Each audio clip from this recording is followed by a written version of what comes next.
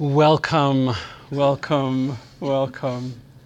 Welcome to Mystical Musings, September 21st, 2014. Happy equinox. Right on the mark. Here in the library of the Colorado Heights University, beaming out from the highest place in the Mile High City with Myron McClellan and me, Lawrence Phillips. Those of us who identify as spiritual but not religious, who are non-sectarian, non-denominational, non-doctrinaire, are the fastest growing demographic of the sacred communities in America today. Thank you for joining us. Creating our community of mystics, people finding unity with God, the breath of life, the gentle whisper, the Great Spirit. As a community of mystics who know spiritual apprehension of truths beyond the intellect. I am because we are. I am because we are one, celebrating body and spirit. With guidance so available to us, we can streamline our prayers and practices by intending rather than efforting. We can allow and not labor. What often complicates matters is the chattering mind and the fearful inner child. We delay the manifestation of daily expansion by making too big a fuss over the hows and the whys of personal co-creation and by succumbing to doubt. Today we discuss how we can let go at a very deep level. This is an era of exciting and relatively easy creation with the assistance of divine presence. Now with us in a way that can be felt by the whole of us in the moment of making choices, focusing on them and allowing them to come forth in joy and ease. The more relaxed we are, the easier it is for the desires of our hearts to come into actualization. We can relax more these days because we know more deeply than ever that the evolution we're going through has been in progress for millennia, and that we are inevitably moving from a world experience based in fear to one based in love. Thank you for joining us for a celebration of the splendor of the simple.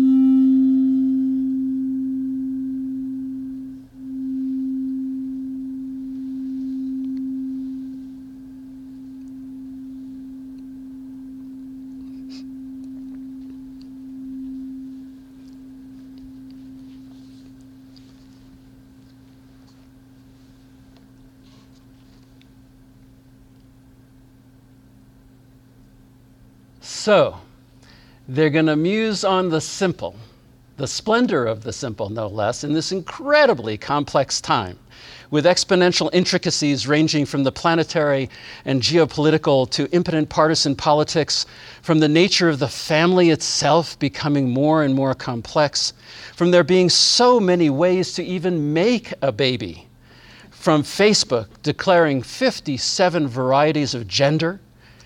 Used to be simple. It was just Adam and Steve if you were gay, or Adam and what's her name if you were hewing to the straight and narrow.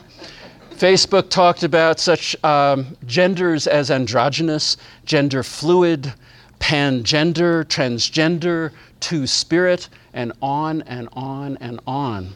So when we seem inundated with a cacophony of the complex, Myron and Lawrence are going to muse on the splendor of the simple.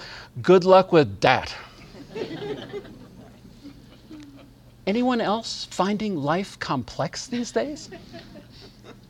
Can I have a show of hands for those who think it's, oh my goodness, yes, not surprising, not surprising. It seems very complex. How about the world situation? Is it my imagination, or did things get a whole lot more complex this summer? The Middle East, Ukraine, Ebola, children clamoring at our southern border to come into the country.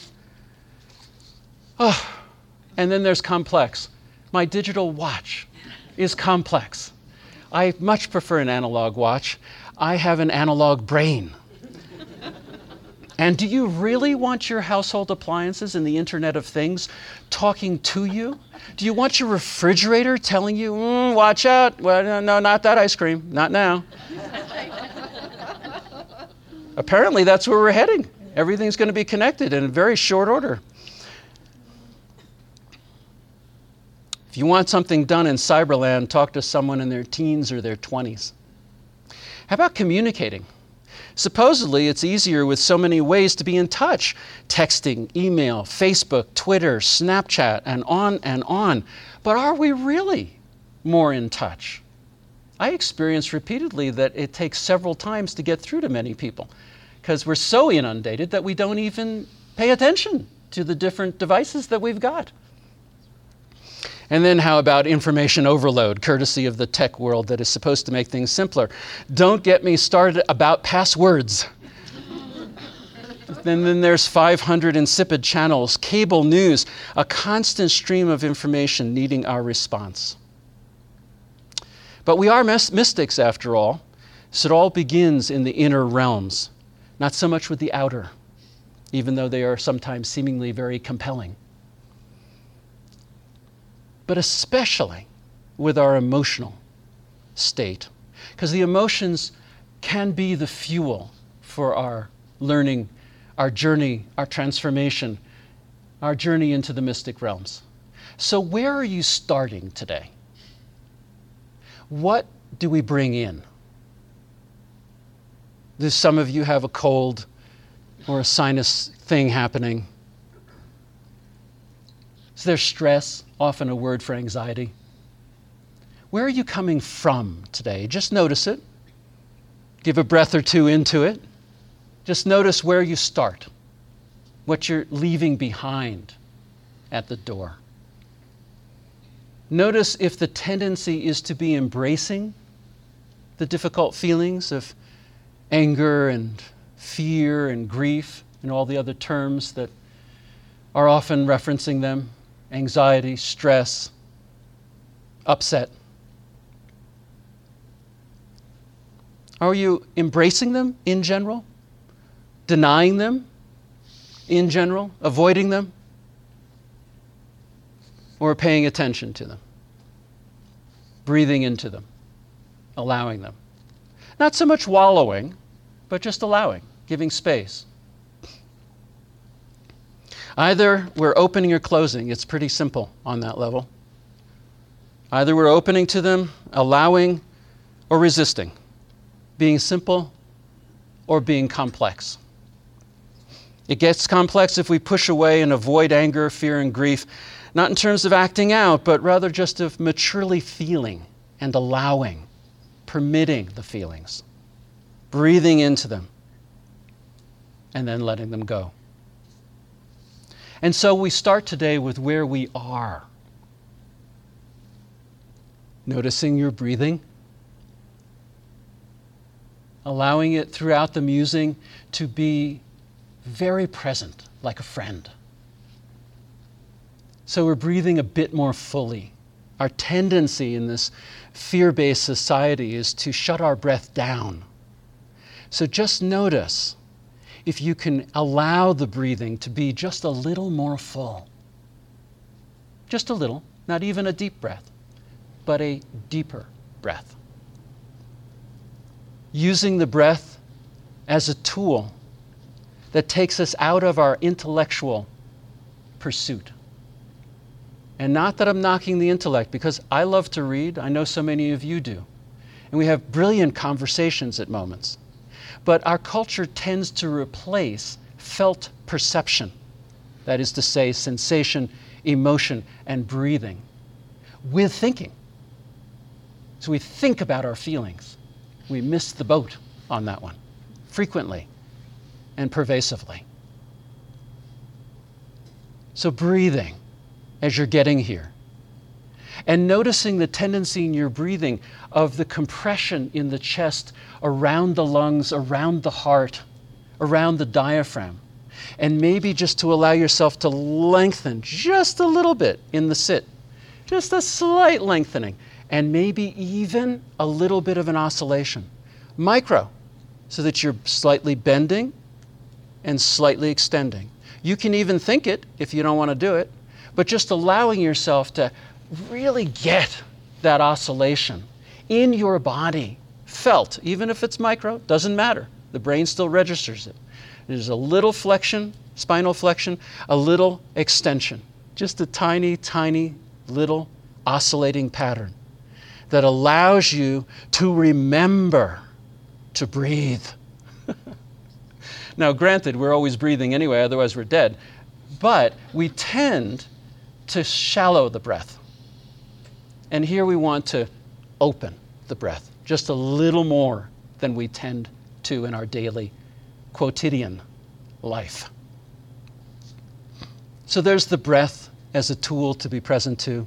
It can be the one thing that we pay attention to.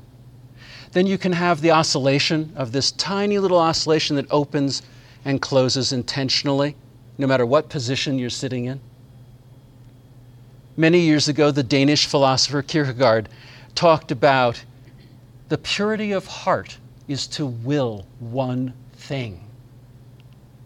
So allowing yourself to open the heart by willing one thing, rather than allowing monkey mind to be running around in its cage, breathing, moving, presencing. Allowing ourselves to get here now. As we open to perceiving this extraordinary field that we're beginning to create here today. Just sensing, even with your eyes open if you wish, but if you soften the eyes just a little bit and let go of the tendency to hold the eyes to look, but rather to softly gaze, then you change your relationship to one of the primary sense mechanisms that we have that locks in the world without allowing it to be more fluid, soft, transformative. So softening the eyes, deepening the breath, allowing the gentle oscillation, getting here now. As we open to perceiving this extraordinary collective field that we're generating together, truly the splendor of the simple. Thank you for being here.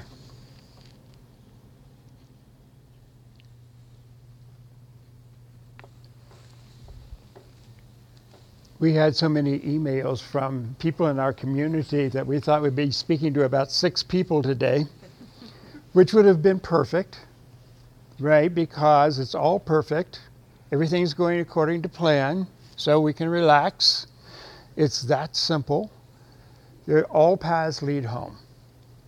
But we're going to talk about some things today that may help us in our daily lives not continue to complicate things more than they need to be. It is a paradox that the Splendor of the Simple, very simple title, has the longest description we've ever sent out. It was like we wrote an essay here. So those people who are not with us have said, we get it, we understand, we get a lot of the core of it, but have also said they will be with us in spirit. But we're so glad you're here in your physical form, with your hearts open and your minds open, to celebrate the wonder of the spiritual path. It is indeed a celebration, and it is a time of devotion. We use the word devotion instead of worship because worship implies a separation, which we do not experience. But it is a moment of devotion and a time when we can be all of who we are with no judgments. We can be our authentic selves. We can be in our hearts. We can feel ourselves connected to one another. We can experience the divine presence in all its wonder and joy. So thanks for being here to celebrate with us on this solstice. And speaking of the solstice, equinox, thank you. Speaking of the equinox, make sure you leave a little brandy out for your nature spirits so they can celebrate today.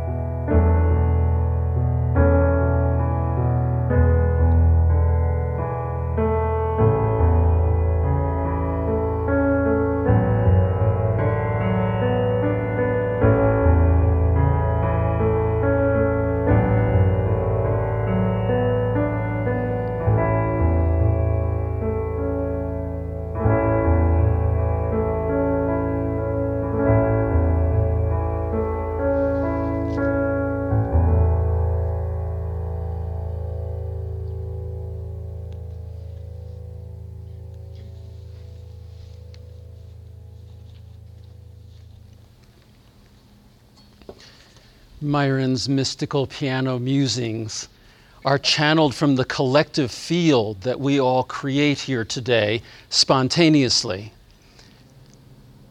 As many of you know, Myron tends in our partnership to be the optimistic, and I tend to be the pessimistic. So please, if you would, allow me to be a little pessy for a while, voicing some of all of our darker concerns about how difficult and complex it can be to keep it simple in the 21st century, maintaining a clear perspective of the unified field in the face of our daunting challenges. Amid the unsettling complexities of our contemporary life, there is such an unsettled collective sense right now. With the widespread acceleration of exponential change externally, including and especially the tsunami of technological transformation sweeping over the globe, while here in America for 30 years there's been a flat middle-class income as well as the very great increasing wealth gap, the U.S. being swamped with refugee children from collapsing Central American countries. Efforts to contain Ebola are straining West African governments. Globally, we have a gigantic wave of climate change pummeling our planet in so many growingly extreme ways, including the loss of the coral reefs and the acidification of the oceans and the loss of many fisheries. There is the intractability of our polarized politics and the extreme skewing of facts and truth in the media, while the heartland is facing severe drought with the increasing likelihood that fresh water will become a commodity more valuable than oil in many areas throughout the world. The UN recently announced that the number of refugees, asylum seekers, and internally displaced people worldwide has, for the first time since World War II, gone beyond 50 million people. There are the escalating face-offs between Russia and Ukraine, as well as China and Japan, the ongoing horrors of Syria and Iraq. It's all enough to make one a little pessimistic. No wonder anxiety is a widespread collective response to our extraordinarily volatile times. But let me also make the case for the optimistic perspective. In order to keep my pessimistic at least somewhat in check, I intentionally seek out positive evidence and seek out uplifting resonance of transformation, not just on a small scale, but with the serious possibility of mass transformation. Hence our monthly segment, Incipient Evidence for Mass Positive Transformation. Recently, the independent Pew Research Center released a major report on the millennial generation subtitled Confident, Connected, Open to Change, as well as the Sunday New York Times recently publishing Generation Nice. The millennials are emerging as a dominant demographic force. Millennials approximately are those born after 1980 and before 2000, more or less, a huge cohort of about 80 million Americans. These are the first to come of age in the 21st century, and its staggering rate of technological change. Hence the 10-year-olds who master smartphones and iPads. The millennial generation has been accused of narcissism with Facebook and social media absorption, selfies all over the place, reality TV. But what Pew Foundation finds and New York Times corroborates is that the millennials are not an entitled generation, but a complex and introspective one, with a far higher proportion of non-whites and single-parent families.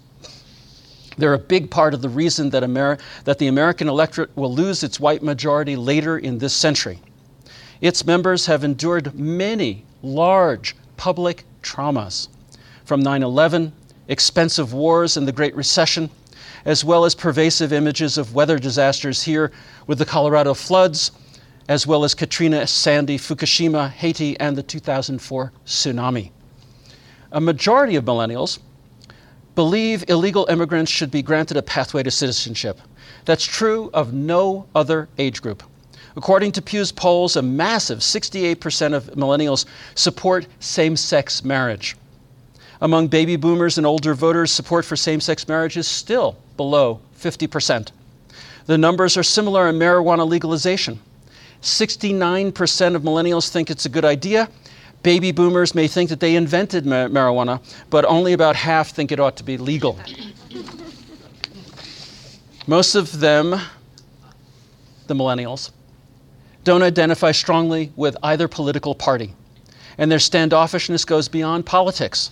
The millennials are skeptical of and unmoored from institutions. More are unchurched than any older generation. Only about 1/4 of millennials are married. At the same age, about half of the baby boomers had tied the knot. Despite their wariness about traditional institutions and despite the punishing recession at the start of their careers, millennials are amazingly upbeat. According to Pew, 86% say they already make enough money to live the kind of life that they want now or are confident they will in the future. They reject security for work adventure. Record numbers are signing up for Peace Corps, AmeriCorps, and Teach for America. They are indifferent to prestige brands in the marketplace and favor companies that embrace good citizenship values. They are also indifferent to the ownership generation. They want to share, not own. They seem less narcissistic and more communal, with the highest value being not self-promotion, but empathy. An open-hearted and open-minded connection with others, epitomized by the better you're doing, the more you can share with other people. More than half of millennials say they would favor a bigger government that provides more services over a small government that does less. On social issues, including immigration, interracial marriage, white millennials are liberals too. Race doesn't matter at all. In the face of the widespread complex darknesses, it is rather simple, really. It is indeed the next generation that offers the splendor of the simple. Believing that their best days are ahead, it is no wonder that millennials are our nation's most dogged optimists and are hence this month's incipient evidence for mass positive transformation and shining exemplars of the splendor of the simple. Many of you who know me know that I'm always trying to find the easiest way to do anything. I'm kind of the original lazy man's guide to enlightenment. I always try to take the path of least resistance and to make it as easy as I can. So this summer, I found myself going to simpler solutions to certain things than I had ever thought of before. And it has made my life much easier and much more efficient and given me a lot of space to play in all kinds of dimensions. So I want to talk about that today, but I also want to review what we have been talking about for those of you who are new here or who haven't been here for a while, and to remind us of what we've done for the past several months. We really got interested in the notion of 2012 as a time of a great leap forward in consciousness. Both Lawrence and I knew and spent time with Jose Arguelles, whose book, The Mayan Factor, started the whole business of 2012.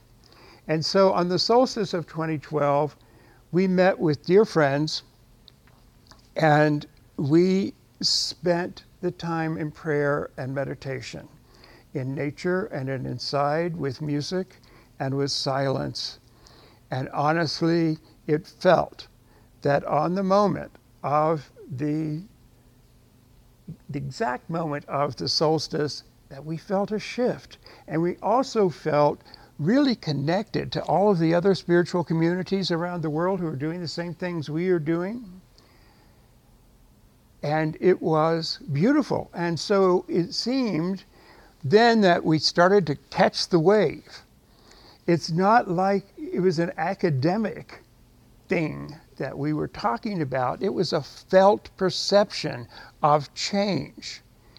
And so many of us talked about this and shared our experiences of having new energies come into us, new expansions come to us, and new ideas and new feelings, new perceptions. So it's in that context that we have been progressing, I believe, as a society and as a world society, as a global society. I think this progress is going on. And many of us who are more conscious or are interested in this catch the wave and keep it going. And once you've caught that wave, you can't get out of it. It just keeps going. It's like once you start a spiritual path, there's no going back. It's like you've signed up for life. So it's been that energy too that has been going on. So we discovered that and we talked about it. And we discussed, what are we evolving toward? What is the content of this evolution? And we got some very compelling answers from metaphysicians I'm calling transitional theologians, as well as our own insights, particularly our own insights. But we said that what seemed to be happening in terms of our experience and in terms of what our leaders were saying, spiritual leaders were saying, is that we were moving to a time of a new consciousness, a consciousness that has never been on the earth before. This consciousness is a coming together of the opposites, the coming together of the male, the female, the yang, the yin, the light, the shadow. It's coming into a new consciousness that we haven't experienced, a consciousness as a whole, and a consciousness as a whole person. And over the summer, I just noticed with my friends and clients, and in our life also, a really wonderful sense of wholeness, and not so much of division into, oh, that's my male side, that's my female side. I haven't heard anyone say that for months. Now, some people believe that this wave that we're catching, this evolution that we're doing, has been the whole purpose of the creation. The whole purpose of the creation of the planet was to find a new consciousness and to co-create a new consciousness. And so this is the culmination of years and years and years of evolution on the planet. Now, we recently have been studying a book called The Gene Keys, which maintains that it's absolutely programmed into our DNA, that it's unfolding whether we want to or not, because it's been there from the time we were amoebas. It's kind of opened up more and more, so it's inevitable. So it's like, okay, relax, you know. This is really going on. It requires no effort. All it requires is attention. Just paying attention to how we are feeling, what we are being led to, what our insights are, what our intuition's telling us. And also to spend some time in a receptive mode, to being open, to just lying on the couch somewhere and say, okay, bless me. I'm available.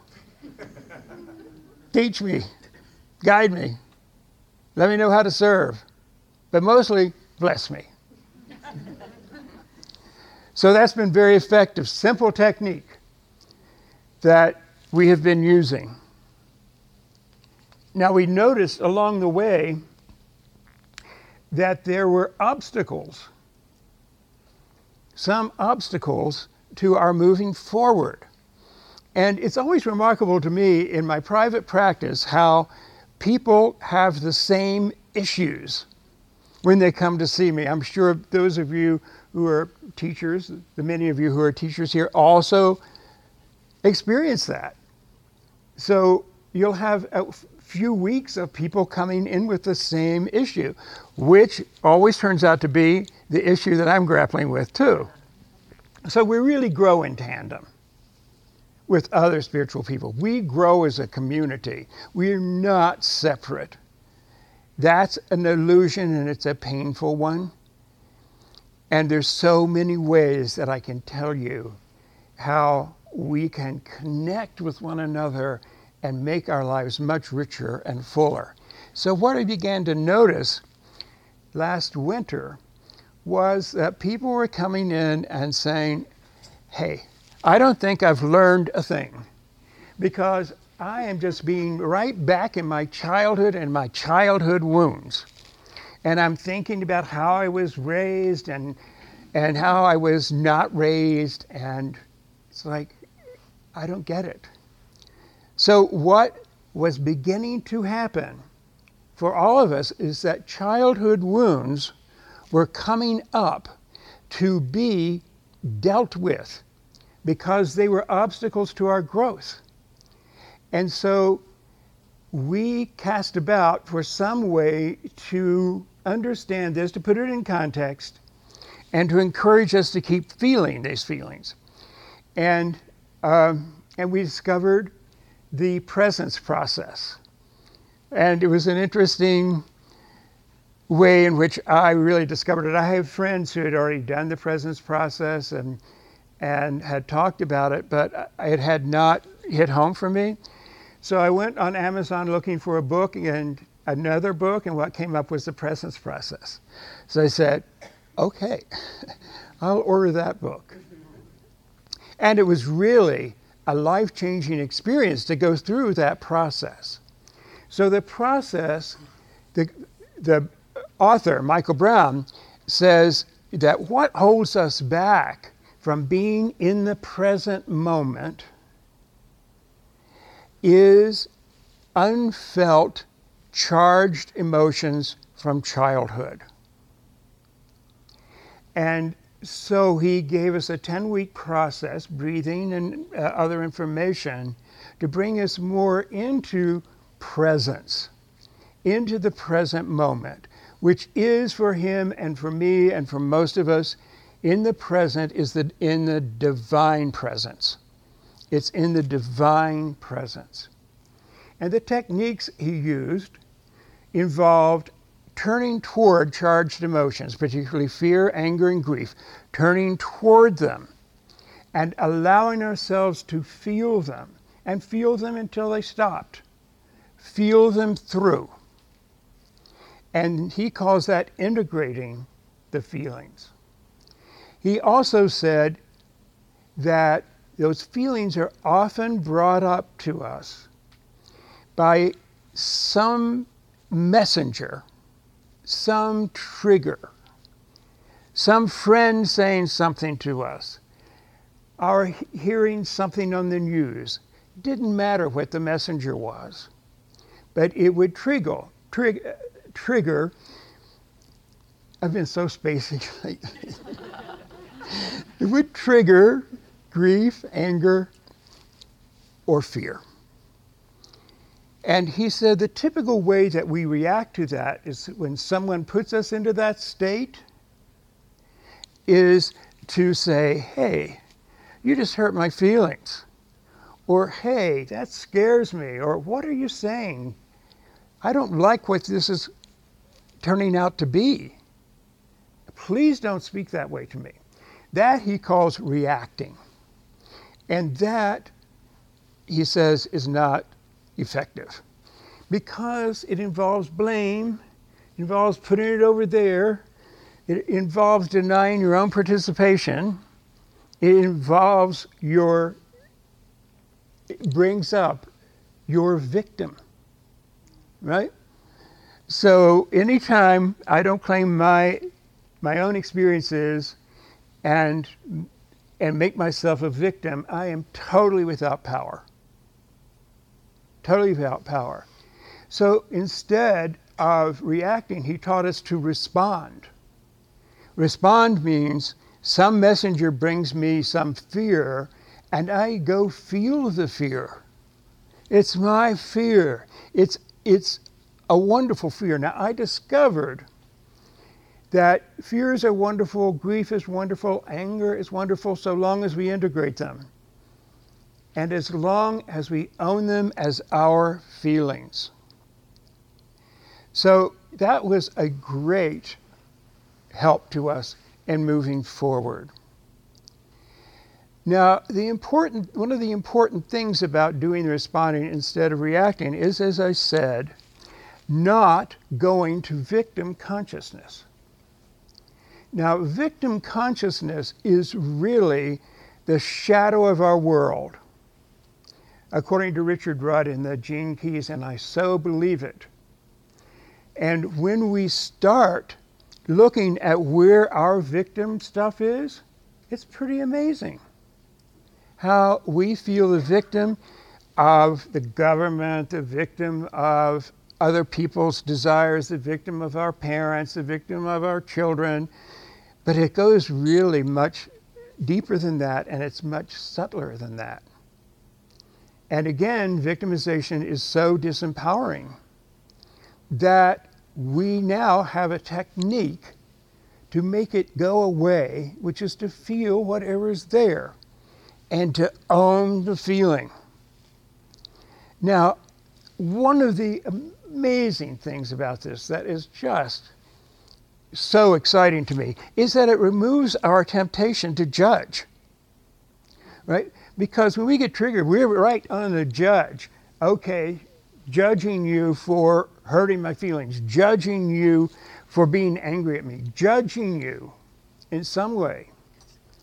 And so we learned in the presence process how to help ourselves not judge. Then I found another technique, and this is a simple technique that just came to me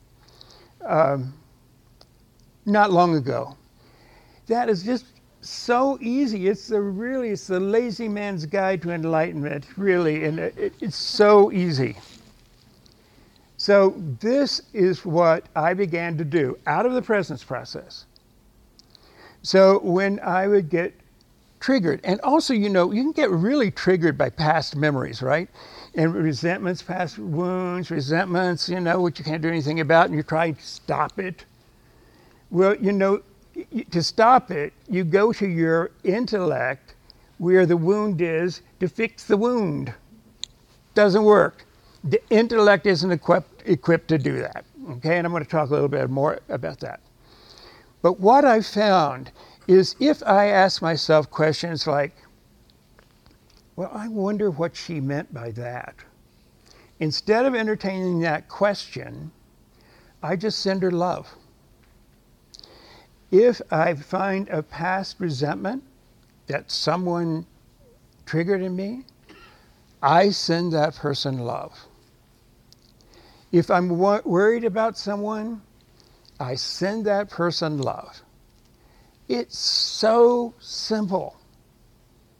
And it really is effective because you can catch it. And then you just say, okay, I am sending love to Jody right now. I'm sending love to her. So that's my first very big revelation of the summer of how simple life can be. Now notice again that it doesn't require thinking to do that. In fact, thinking can interfere with the whole thing. Can interfere with the whole process and make us really, really confused and into drama. If I start thinking, why did Jody do that? And I go to my intellect, it puts pressure on the intellect because it's not equipped to answer the question, why? It's not. It wasn't what it was meant to do. It's a tool that we use that is an important tool. But it doesn't have the answers. If we try to make our decisions out of our intellect, we're at great risk.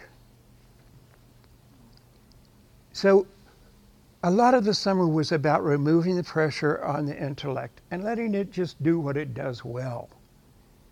But when there are big decisions to make, go instead to the heart or the hara, and you are brilliantly led.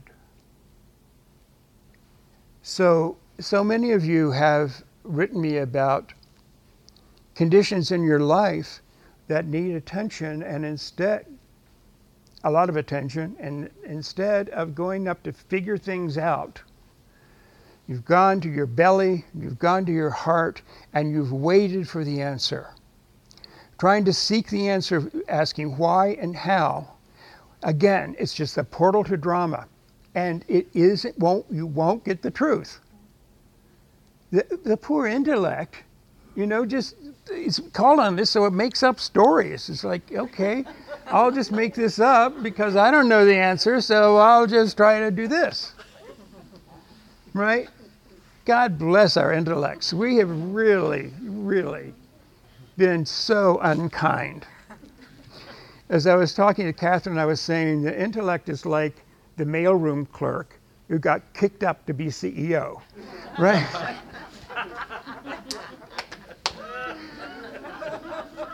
It just doesn't know what to do with these situations. It doesn't. So we go more to our heart and more to our belly to make decisions and to find answers. If we go up to the intellect, we just worry and worry and worry, and we cause ourselves emotional, spiritual, physical, and mental pain. So it's much simpler to go to where those questions really can be answered.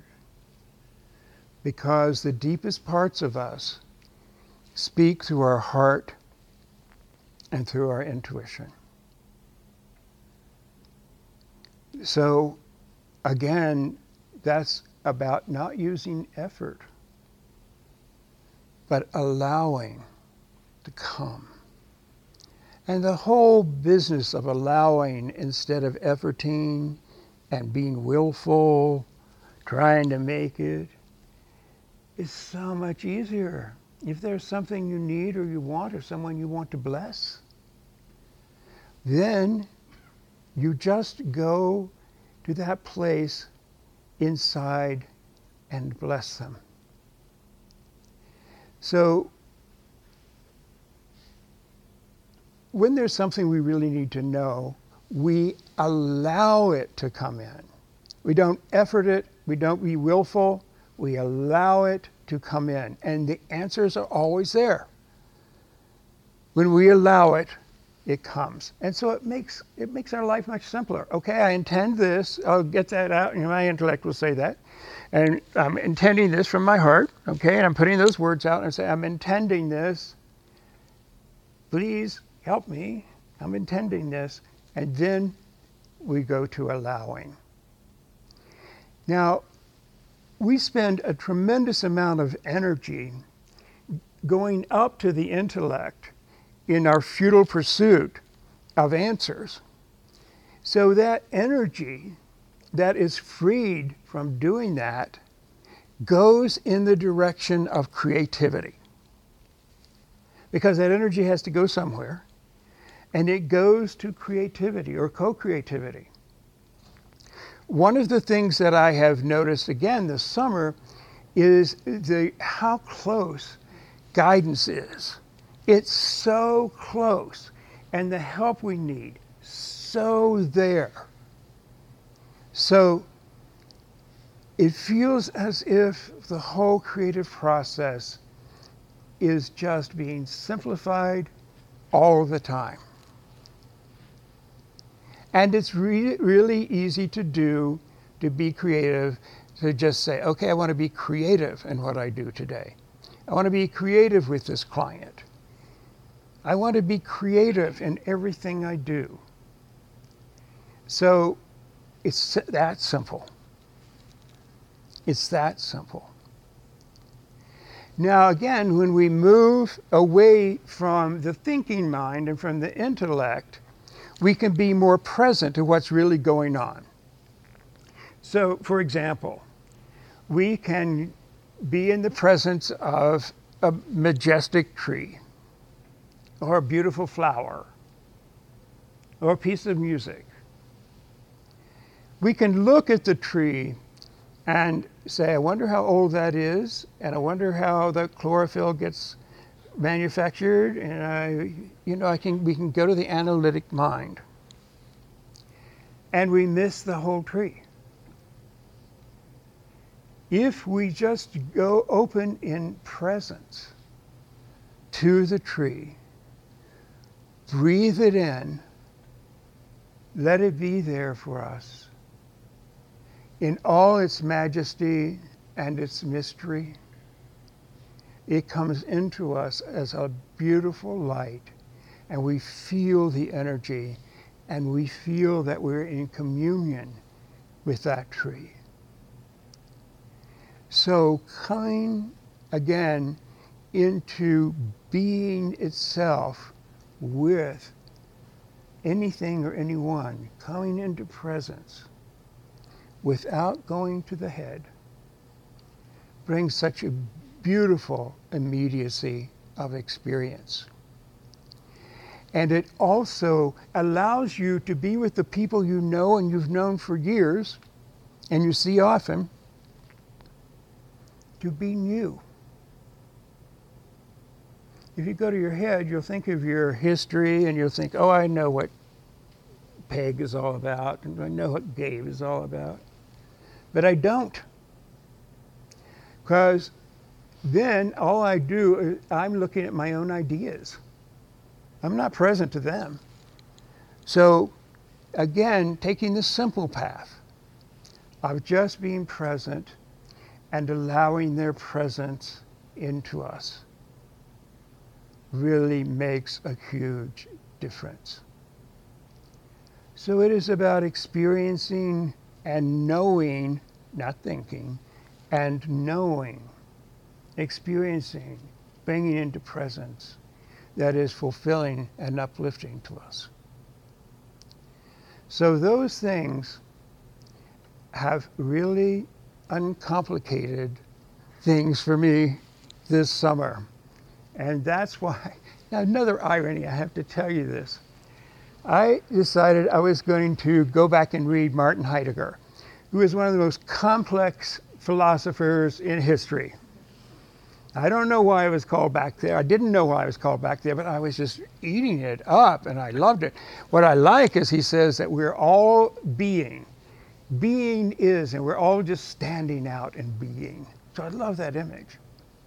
So I didn't go back to being in time and the really difficult stuff. I went to his later works, and there was a Holderline poem that he commented on. And in the Holderline poem, he uses the phrase, the splendor of the simple. And I thought, yes, that describes the summer. So those are my hints that have been working for me. So God bless us all, and namaste.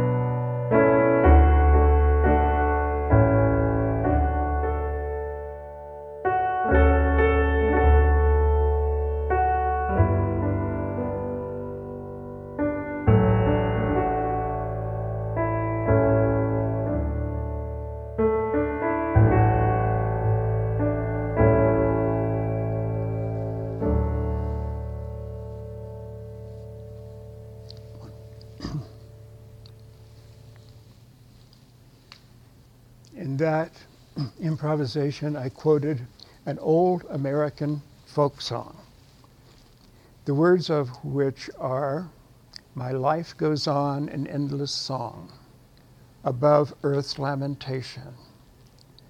I hear the real but far-off sound that hails a new creation. Though there is turmoil, it does not disturb my inmost calm, while to this rock I'm clinging. Since love is Lord o'er all the earth, how can I keep from singing?" Beautiful, isn't it?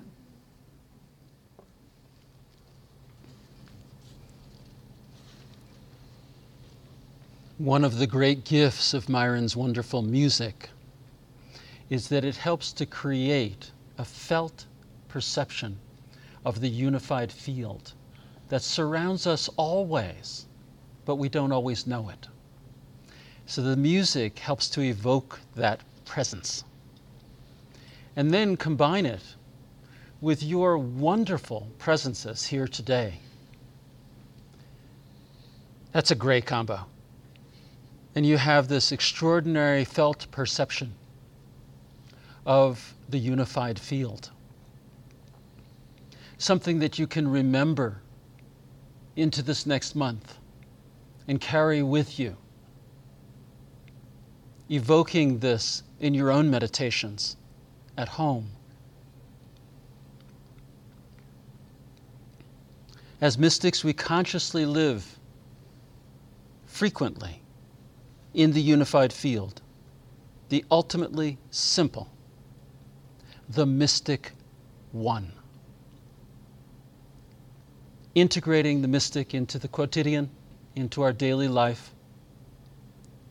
And so listening now as we begin our completion,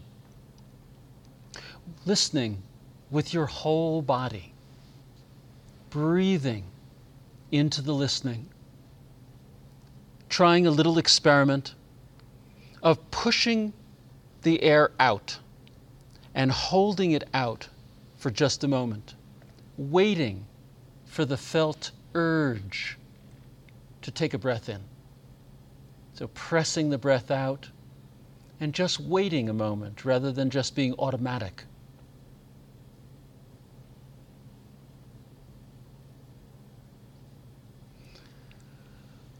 And feeling that sense of fullness that comes with that delicious breath. We often take the breath for granted. So holding the breath out again, waiting for the urge to breathe in.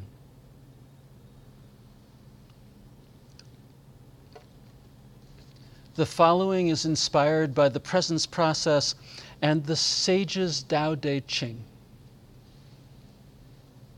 The present is the unified field of which the mystics have spoken and experienced and lived for millennia.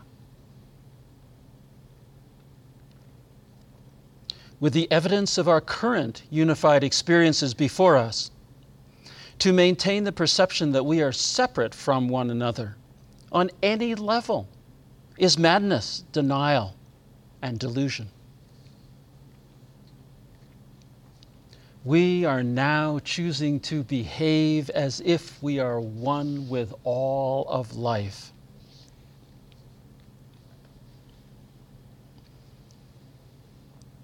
The unified experience is the intimate connectedness of presence within each other and all life, remembering and having compassion for ourselves and others, remembering how we are all still limited unconsciously and perceptually by the ancient imprints passed down through the generations. Our physical bodies appearing separate aren't. We are intimately, energetically connected to each other's body. Our mental body isn't the physical brain in our head.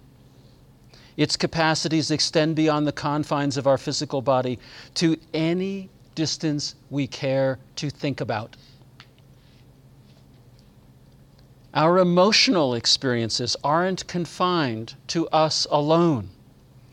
They are shared by the world around us.